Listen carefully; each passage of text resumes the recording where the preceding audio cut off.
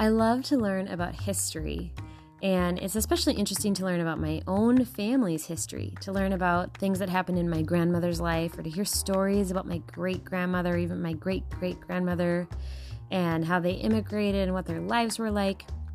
Well, in our story today, we're going to hear a genealogy like that about some ancestors, except for these people lived a long time.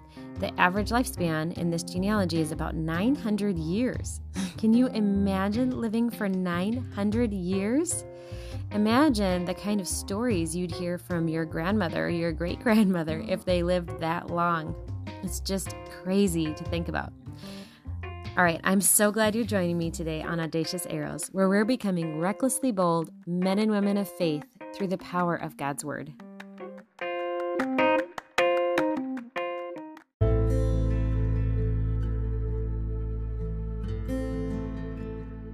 Today we're going to encounter a genealogy in the Bible. There are loads and loads of genealogies in the Bible. We tend to skip over them because they might feel a little boring, or they might just be like we don't understand what the point is. But they matter. God included them in the Bible for good reasons. And a lot of times if you dig into them a little bit, you find some hidden treasures in them. So we're going to try to do that today. Now this genealogy is going to go from Adam all the way to Noah. You probably are familiar with Noah. So let's dive in. We're going to be in Genesis chapter 5, verse 1. So take a minute to find Genesis chapter 5 and then verse 1.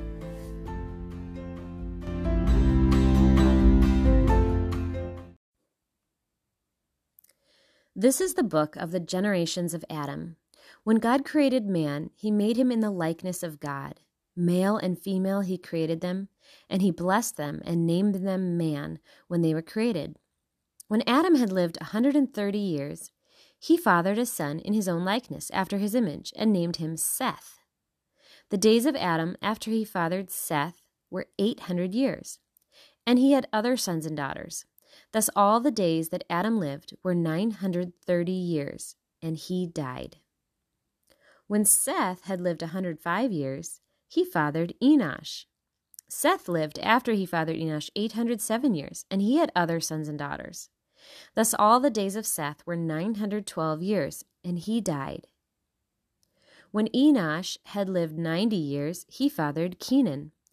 Enosh lived after he fathered Kenan 815 years, and had other sons and daughters. Thus all the days of Enosh were 905 years, and he died. When Kenan had lived 70 years, he fathered Mahalalel. Kenan lived after he fathered Mahalalel 840 years, and had other sons and daughters. Thus all the days of Kenan were 910 years, and he died. When Mahalalel had lived 65 years, he fathered Jared. Mahalalel lived after he fathered Jared 830 years, and had other sons and daughters. Thus all the days of Mahalalel were 895 years, and he died. When Jared had lived 162 years after he fathered Enoch, Jared lived after he fathered Enoch 800 years, and had other sons and daughters. Thus all the days of Jared were 962 years, and he died. When Enoch had lived 65 years, he fathered Methuselah. Enoch walked with God after he fathered Methuselah 300 years, and had other sons and daughters. Thus all the days of Enoch were 365 years. Enoch walked with God, and he was not, for God took him.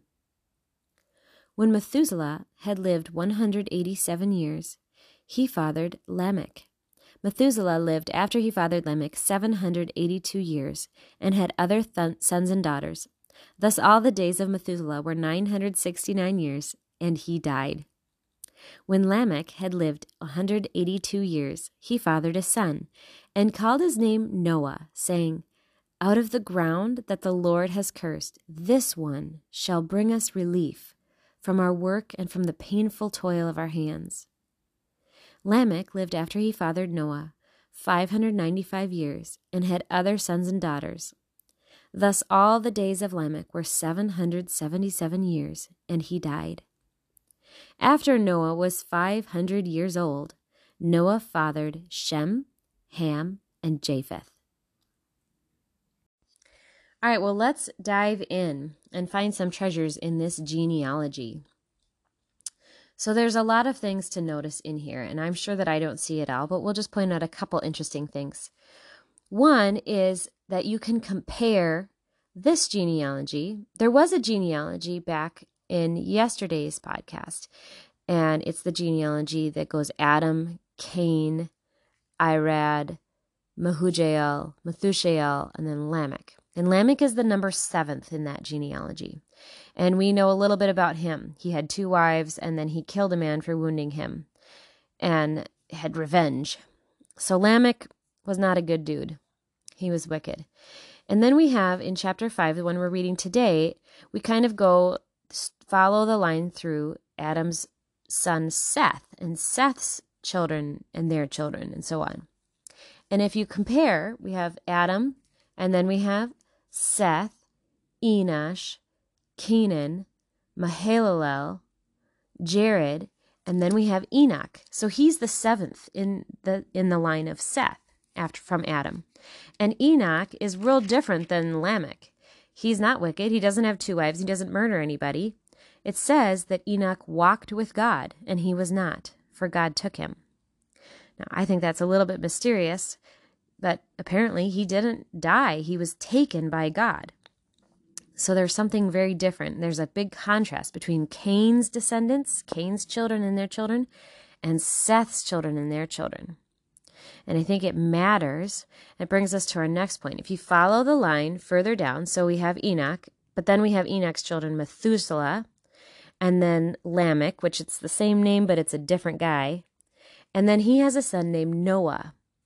And Lamech says, out of the ground that the Lord has cursed, this one, Noah, shall bring us relief from our work and from the painful toil of our hands. And that gives us a clue.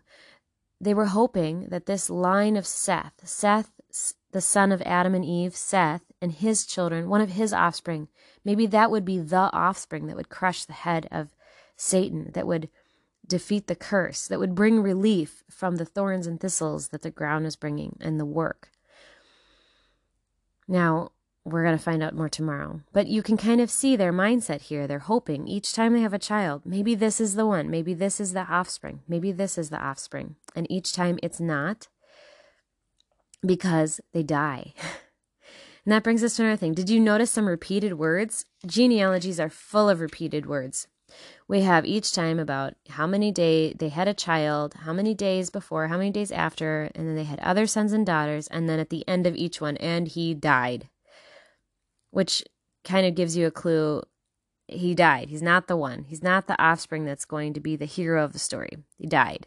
They all die. They're all under the curse. They're all sinful. Everybody is dying. Yes, they're living for a weirdly long amount of time. They live for like 900 years, but they do die.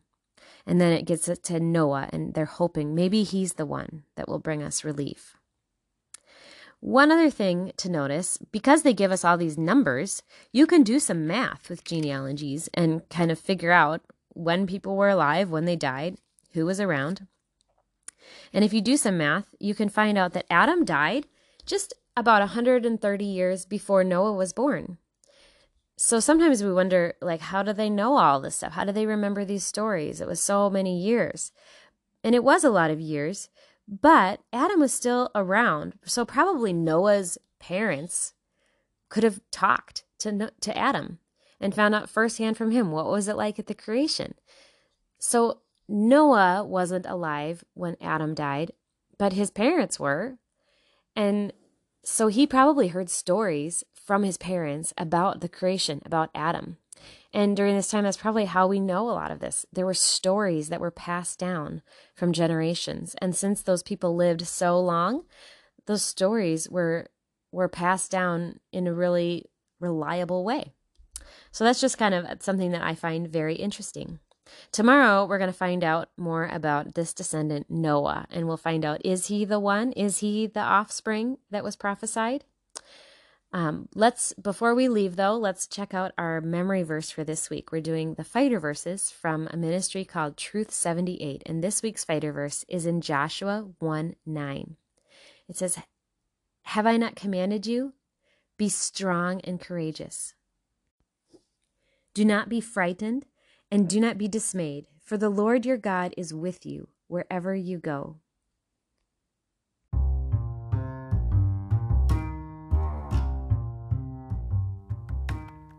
Thank you so much for joining me today on Audacious Arrows. I love reading the Bible with you. Make sure that you are following or getting notifications so that you don't miss a single episode, and we'll see you next time.